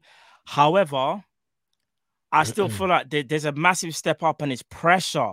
Because here's the thing about Nico as well. You see the goal that he scored, that amazing goal. That means he's got it. Nico's theoretically got a lot of ability. But you see what it is though with Nico, for me anyway, it's mentality. You've got to understand there's a difference in playing for Liverpool and Fulham. When you're playing for Liverpool, you're going for titles. Fulham is a different kettle of fish. You're playing for Liverpool. And not only that, you're going to be up against it. Fulham don't play as high as us. You're going to be tested in more one-on-one situations. Trent is probably a little bit faster than Nico, if that really, because Nico's not slow, but he's also not the quickest, right? If you put Nico up against a Martinelli 1 week, another week he might be up against. So let's say they're saying Martinelli, Sterling, Rashford. The same thing happens, in my opinion. You're probably going to get skinned a lot of the time. And that's not disrespect to him. So therefore, I would say for me personally, I wouldn't be comfortable. I would rather Joe Gomez play there. But the thing is, Joe Gomez don't want to play there because he's a centre-back. But I would rather have the option if I'm being genuinely honest. It's not that, again, I want to stress it one more time because I know people are going to come at me. Nico Williams is not rubbish. I just feel like for what we need and for the able backup, like you said, Carl, for a month, I wouldn't be confident. I wouldn't be, do you know what I mean? I have to keep it real, bro. And that's why I said I want Joey to be the main one and Nico can be the third choice, depending on what you need. Because you've got to remember as well, if we're going to replace Trent, what's easier to replace Robbo than it is to replace Trent? And this is with no shade. Robbo's world class. But Robbo plays left back conventionally. And that's why our style of play down the left side can be replicated. And that's why Tsimikas, as a good player he is, does replicate it. Trent is so unique within our system. If you play another right back, as we see when Joey plays, that's why I started calling him GAA, because it was like, oh, right, is he actually learning how to do what Trent does? And he was doing the crossfield passing and the running and whatever. It's very difficult to get a player who's brilliant at defending, but also does what Trent does. So maybe you play Nico if you want the Trent type of play, and you play Gomez if you need something more defensive. And you have a variation, because you can't replace Trent in one player, in my opinion, because there's nobody like him. There's nobody like him. Like, he's a unique footballer. No, but no one's saying get a backup right back that when they're under pressure, you can still hit the ball 40 yards aside and play it on his foot. What we are saying, though, characteristics-wise, when it comes to marauding up and down the right-hand side, crosses and making intelligent passes, you can do that. It's just not going to be on the same level. That's why I know what you're saying in terms of like, yeah, Robbo is slightly more conventional. But I also feel like it's taken away a little bit from Robbo, because Robbo's a special player because, yes, Robbo's amazing defensively. But from an attacking point of view, other than the fact that he can't shoot like Risa, Robbo can practically do everything. He can beat his man. He can go inside if he... I wouldn't say he can beat his man. No. Robbo can beat his man. I'm not saying like skill-wise, but he'll knock it past the man. He can do you for pace. Yeah. He might look a little bit like kind of off balance because he's very one-footed, but Robbo's still an amazing fullback that can kind of maraud up. Of course he is, but he's still conventional though, Matt. But hear me out, though. He's still conventional though. Sorry. Let me ask you both a question. Yeah. If James Justin, for example, was, and I know saying happened, if James, I'm taking him. There's not even a debate. I'm taking him straight away. Let's say, for example, James Justin comes to Liverpool, and I put you both in this scenario and say Trent's out for a month. Are you all right with James Justin? Yes, he's serious. That's my point, Drip. No, I get that. They're nothing. But I would still know that right side is now weaker attacking wise. Bro, I'm gonna be real. We get James Justin. I reckon it is. It's a lot weaker, bro. It's a lot weaker. I don't want to say this because Trent is different. How we play in the same way. If we have Nunes up top or we have Mane or Jota up top, it's a different player and they play different ways. I don't necessarily think it means we're weaker though. We just play different. Yeah, but playing different, for me, if it's not with Trent involved, would make us weaker. I think Trent is one of our main strengths, personally. I personally don't think so. I think it would change how we play, but I don't think it would make us all right, I won't say it won't make us weaker, but it won't make us weaker to the point where we're like, wow, I'm really thinking, how do we get goals here? I just think we'll play a different type of football. Yeah, and maybe not to that level, guys. But are we forgetting that Trent Alexander, if I'm not mistaken, has been our top assister for like 4 years in a row? No, but we're only talking about a month here, though, Drift. No, but I just mean in general, though. Without him, we are very much a different team. No, we are, but that's because we've been used to just playing with how he plays, though, right? Yeah, but also because he's so good at what he does. But so is Robbo. But look at what Tsimikas has done. He's come in and he showed what.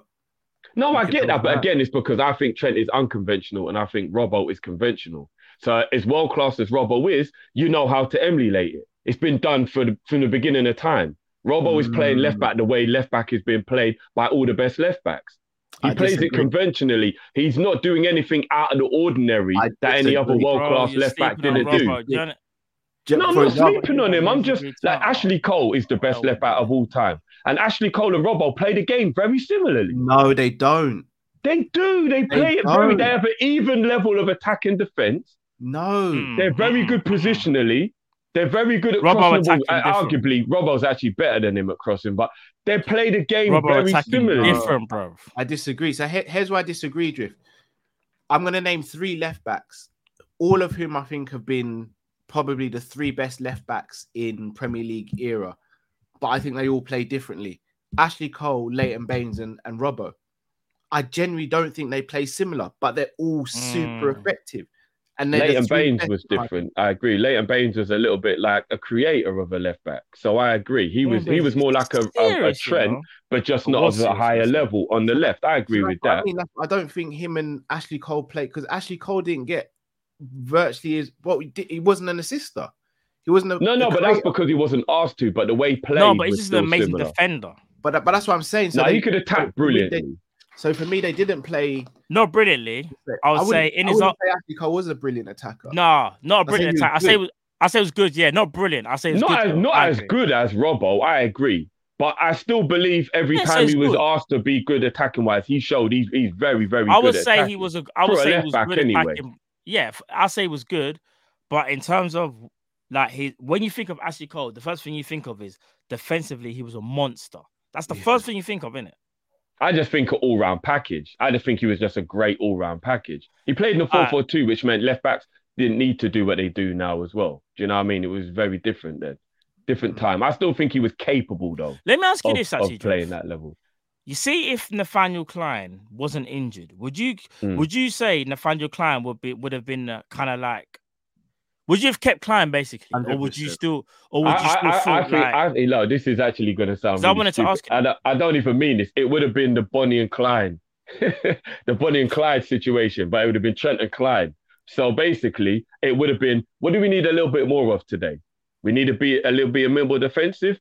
Put Klein in. That guy's giving you an 8 out of 10 defensively, no problem. Oh, we're going to be a little bit more attacking. Trent. Oh, do you know what? We're chasing a goal. Bring off Klein, bring on Trent. Oh, we need to hold the lead. Bring off Trent, bring on Klein. It would have been different because we got to be real. Klein was very suspect at crossing.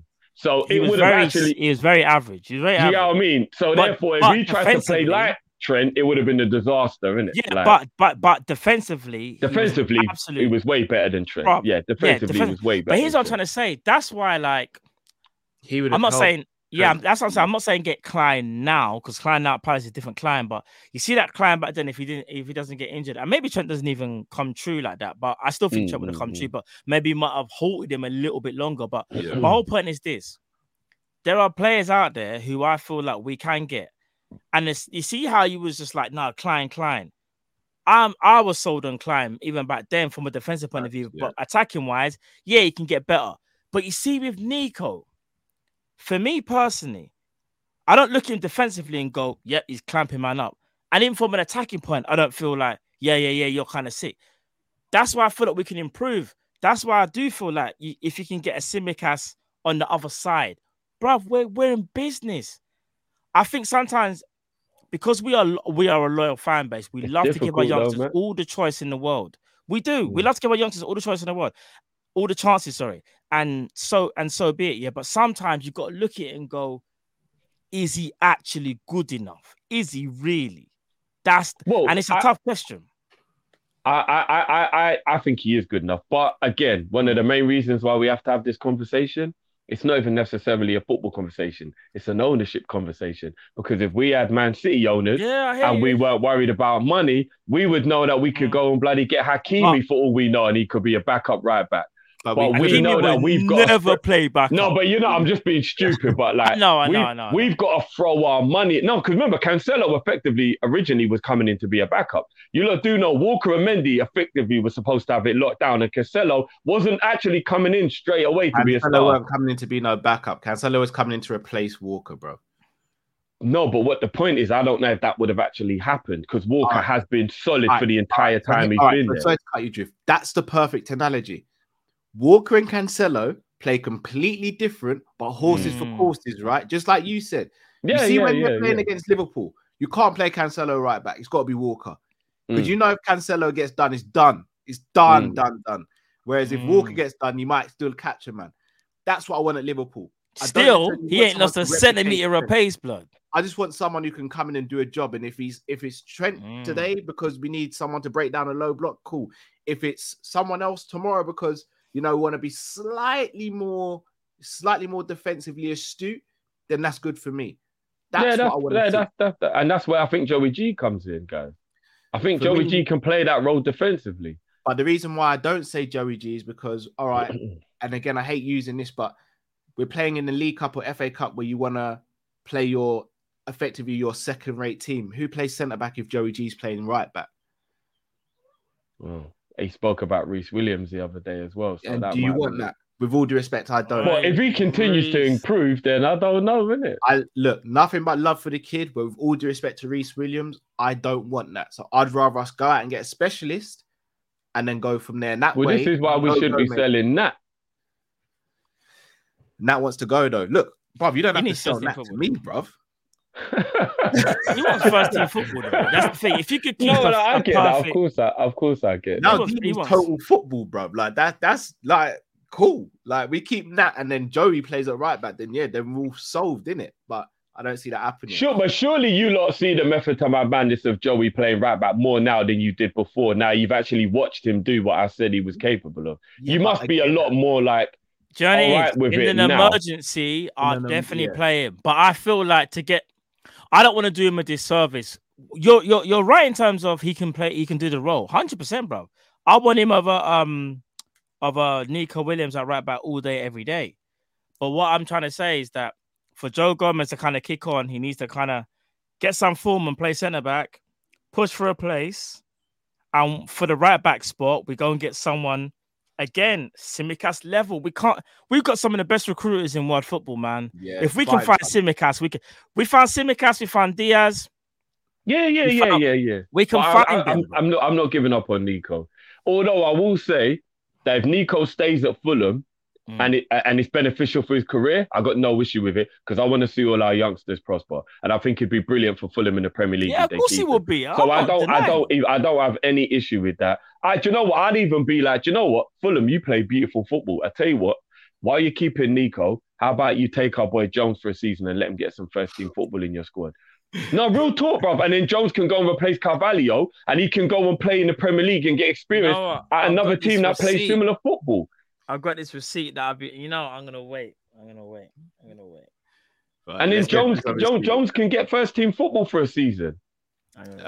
Big Kev's World says Man U have Tezos, which is crypto, as a smaller sponsor.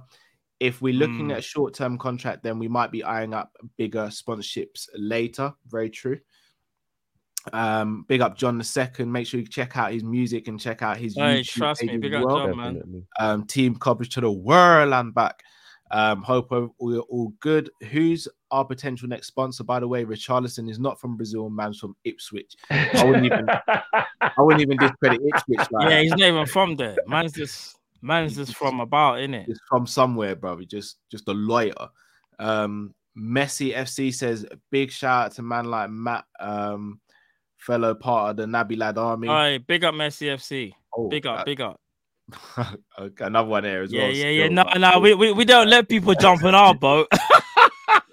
Bro, man, all right, Messi FC. I don't know what happened there. Maybe the phone ran out. Maybe you ran out of character space for the comment. Fair enough. He must have. By the way, we need to stay away from these Portuguese brothers. Their overall game is questionable.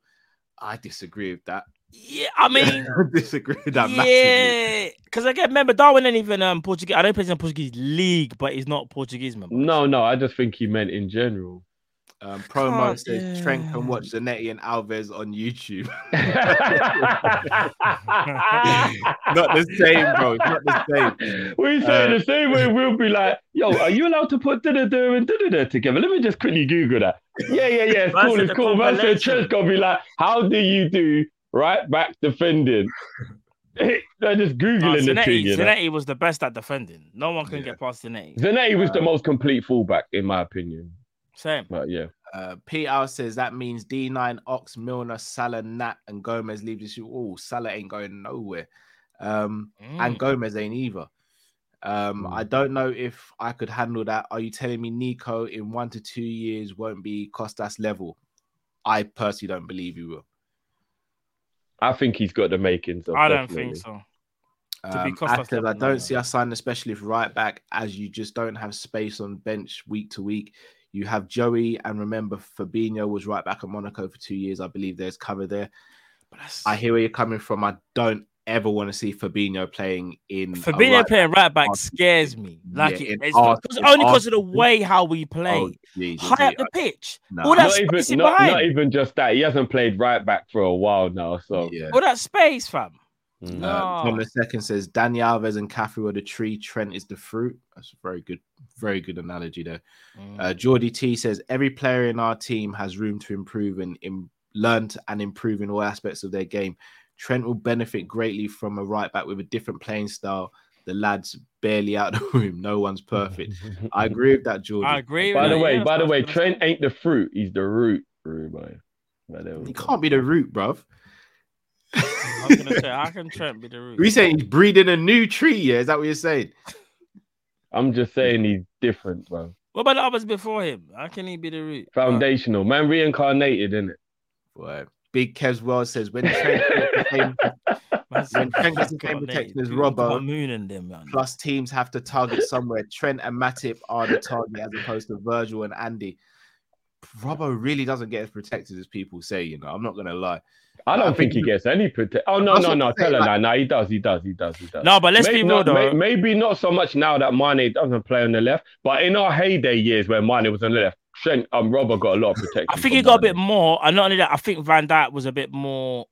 I wouldn't say aggressive, but you see right now, Van Dijk at times can play very relaxed, where he's like, "Hey, Robbo, you better deal with that because I ain't going over there. You better deal with that." And I've seen it. I've even seen Rob. You know, when Robbo clears the ball, he might do the whole and thing like that, and you see Virgil just like, "Man, I told you to deal with that." I don't know what you looking at. No, bro. The other day, Robbo rasped him up, bro. Yeah, the other day, Robbo rasped him up, bro. Expressions. Yeah, it's mad. Yeah. John the second says, as Piliqueta would be beneficial for Trent, in my opinion. I'll say 4 years ago. Yeah. Not 4 years. No, if you're talking about to learn from, 100%. No, because he's also got to play as well. He's got to play though, Drift. Yeah, but Azpilicueta as a backup would be good. Not for me. But now, in our system now. Maybe not in the high line system, but I just mean as an overall player, he's still a very good player. When they play a back three, they know his athleticism is so dumb, but they play Reece James in a back three because they're like, fam, if you get caught in the one, you're done. They play Reece James there. But then again, he must be knackered. I reckon if he just played a couple games here or there, he might be all right. Playing him every week, because he's only 31, you know, he's not even that old. He's not only 31. He's not 31. Azpilicueta is only 31. No, if he's 31, his legs have just disappeared. He cannot be 31. Is he 31? He's younger than you think he is. I know that. How old is he? He's going to be 33 in August. I thought he's 32. He's 32 then. I told you. I bet you lot thought he was at 35, right? I'm going to be real. I thought it was 34. I thought he's younger than you think he is. 32 ain't old. Bro, his athleticism is done. Brother, the legs are gone, Drift. No, I'm telling you, if he was playing every now and again, he'd regain that fitness back. It's because they're rinsing him and he's playing every week, man. I'm telling you. In the space of 6 months, he used to play in the free. He used to play in the back three, as when the Campbell's then gone, 6 months later, they were like, "Nah, fam." Engine collapse, you know. Yeah, I rate Azpilicueta. No, he's a legend. He's a legend. Career-wise, he's crazy, bro. Not right now. Not now. I'd take him as a backup. Can you get not in our system player comparison thing up? We'd have to. I don't know who you'd want us to compare, brother.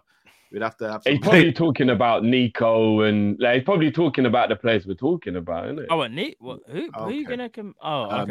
Jamrock says Trent has gotten beaten even when he's literally on the halfway line facing the ball. His defensive awareness is average to poor. I disagree with that. I think it's average. I wouldn't say. I say poor, average, Cameron. not poor though. I think it's average. I think that's a bit of a myth. No, I don't think it's a bit. I think it is a full myth that Trent can't. It's above average. I think that's very disingenuous. There's so many games where Trent is brilliant defensively. It's like we're just picking at the ones when he's not.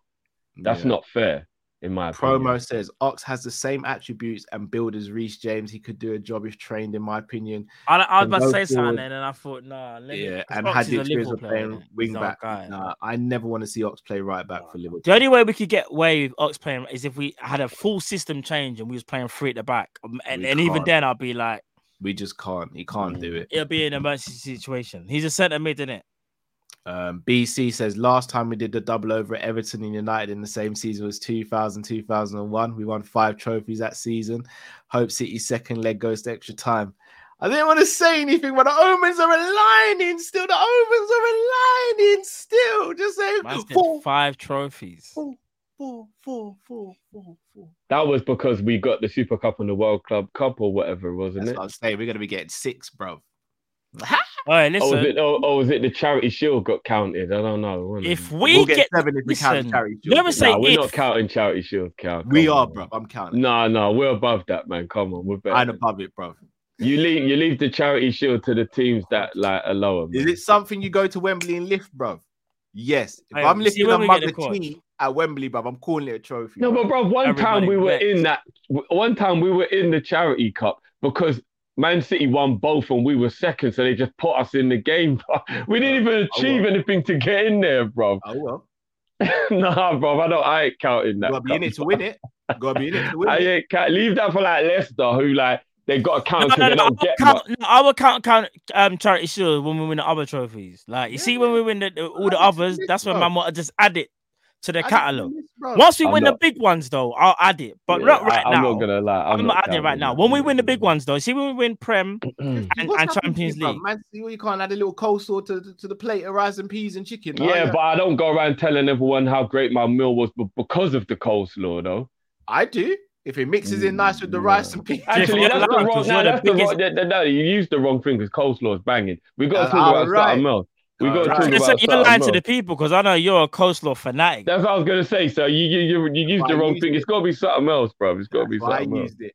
Right. It's less than coleslaw. Hold on. We're not comparing the Charity Shield to coleslaw. We're not doing that. Charity Shield is not on a coleslaw level, guys. We are not doing that. You wouldn't eat coleslaw just out the tub, would you, bro? West Indian homemade coleslaw, yes, I would, and yes, I have. This brother prefers coleslaw to gravy, so we are looking to run your belly, brother. Bruv, I have actually just put some coleslaw in a bowl and eaten it, bro.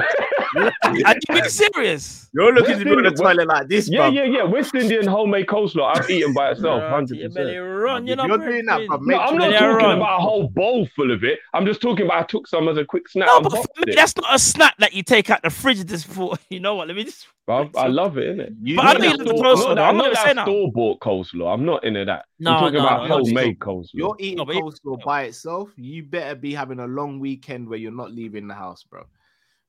That's all I'm saying. You better work from home. I don't eat that much of it. Let's not exaggerate. Can't go to the office, brethren. Right. Before we switch off, guys, make sure you smash that like button and let's get these FPL updates going. Where's Marquez? Let's see. Oh, Ty, it is not the...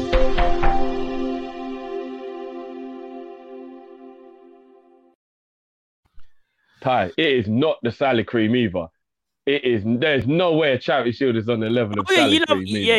You're a big advocate for salad cream as well. I'm a big advocate. So is Cal as well, Matt. So you're on the ones with this one, bro. No. I like salad cream. I'm just saying, like when it comes to you don't like it on your rice and peas though. So no. Here what I'm about to say. I like salad cream on my salad, but you see when it comes to the rice, I like gravy in it. Like that's all I'm saying.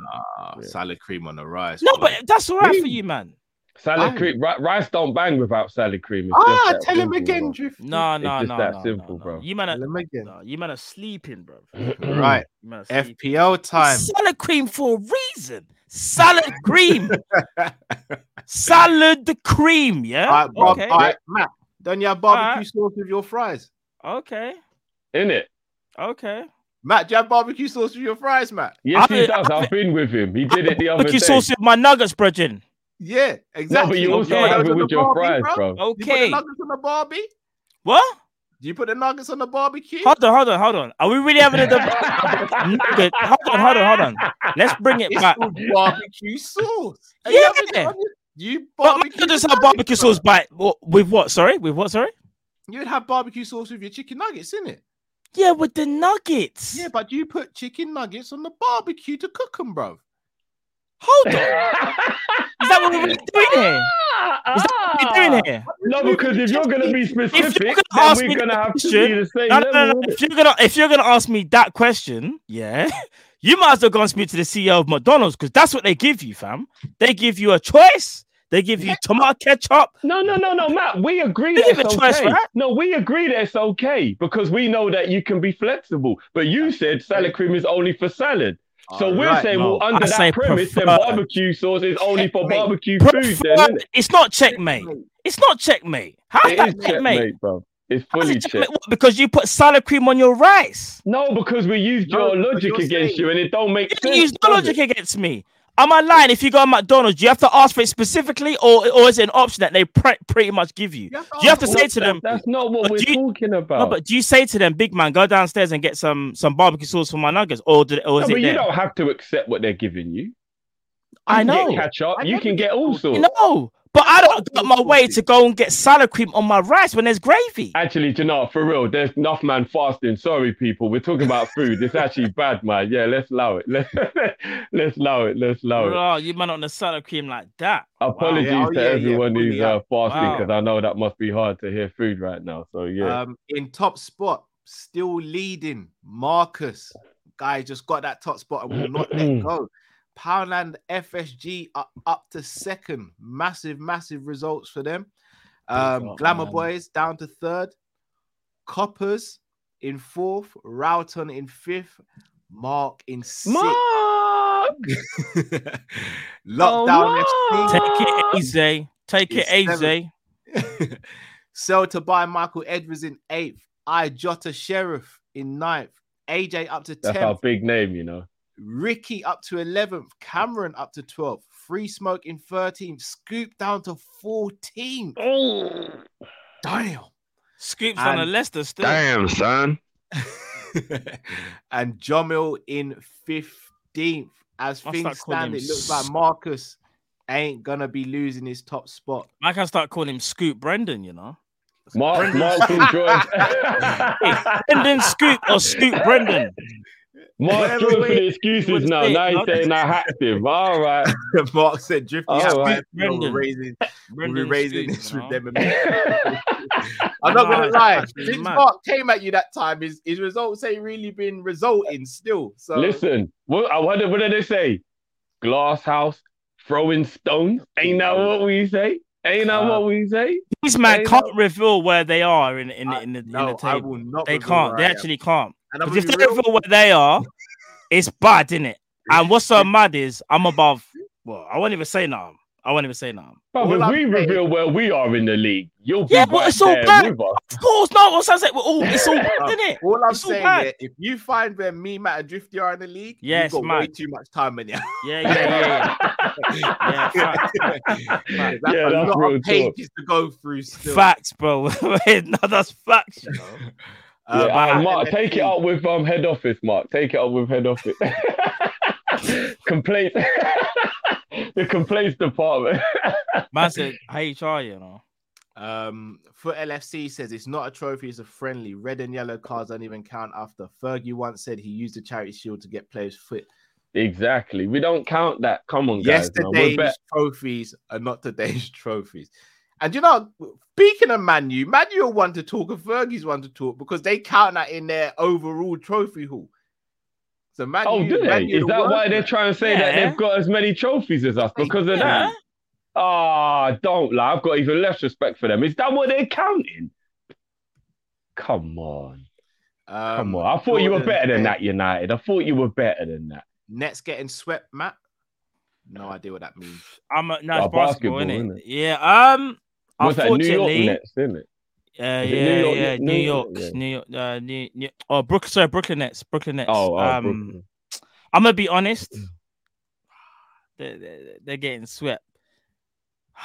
They're getting Brooklyn- swept, innit? They're getting swept. They're getting Oh, swept. but Brooklyn is in New York, though, right? Yeah, but it's just called obviously the Brooklyn Nets. Yeah, New York. No, Brooklyn, I knew it Brooklyn. was a New York team though. That's what I said. I knew the Nets Yeah. was a New York team. Yeah, there used to be New Jersey Nets back in the day, innit? New Jersey Nets, and then obviously the franchise. Oh, so changed to they Brooklyn move. That's mad that in America a team would just totally move like all the way to It's another. mad because like, do you know that person knows how to ram me because he knows obviously Kyrie Irving. That's my guy, but bro, he and KD have to stunk up the joint, bro. It's frustrating. Everyone's allowed bro. a bad season. Come on, man. No, bro, they're having a bad series to the point where Jason Tatum and Jaylen Brown are just like, and not even Marcus Smart. It's long to go into. But put like this: Brooklyn Nets are most likely going to get swept. All this talk about KD being like the best player in the world, you kind of have to look at it and go, is he really? Because you look at the Bucks. KD beat. How's he managed to do basketball and football? That's mad. But no, like KD's he's been sensational up until the playoffs. He's gone missing. He's got hands and feet, yeah? Him. Right, is that how KDB's going on? He's got hands and feet. Man, moving. We're coming like John Jones out here, like bro. Israel Adesanya in that, yeah. It's mad. It's actually mad. But this is why I've always said LeBron James, and he knows how to get the best out of his teammates. I just feel like with Kyrie and KD, as great as they are as like individuals, as a team, it's just not the same. Like LeBron knew how to kind of, I won't say use Kyrie, but they work best in tandem, like one off. Like he knew how to use Kyrie off the ball better than anybody, innit? But it is what it is, innit? It's just one of them ones. Jamrock Cal, when can you do a defensive stat comparison for Trent? I'll probably do one probably next Monday. I'll do one if anything. Just remind me, Jamrock, and I'll get that done. Because it'll be good to see what his defensive stats are like matched up to others. By the way, on that, I know some of the top line stats. There's going to be some surprises there with some of the other right backs who are in that list as well. Oh, you lot, this is nuts. Elon Musk just bought Twitter. No, he didn't. I've seen a couple people say it still. I think it's true. Yeah, he's on a new level still. He's on a new level. Next vibe still. Next vibe. He's on a new level. Elon, if you're watching, I'm here. What do you need, man? Holla at your boys. No, this isn't even for Liverpool. This is for me personally. I'm willing to be adopted. Crazy, man. I'll do it. Man said, this ain't for you. This is for me. Man, they're looking to bring man in, boy. Man's just like... You know, obviously get brought in, innit? I'm going to be Elon's son, innit? Like, everyone's going to eat well, but I've got to be at the table first. Eat well, you know. Man said scraps, you know, man. I can't feed someone else. We'll have to wait for the cat flap to open. And man will just push a tray through it, bruv, and just put it down on the floor, bruv, and lock back the cat flap. Right? You'll eat though, bruv. Yeah, but that's a hard way to eat, man. I'll be able to open that door and you lot will eat at the table as well. There it is, bruv. It's a slow process, Drift, bruv. You can't just storm the castle, bruv. You got to knock on the door and wait for the Kai says Elon Musk is my favorite African American.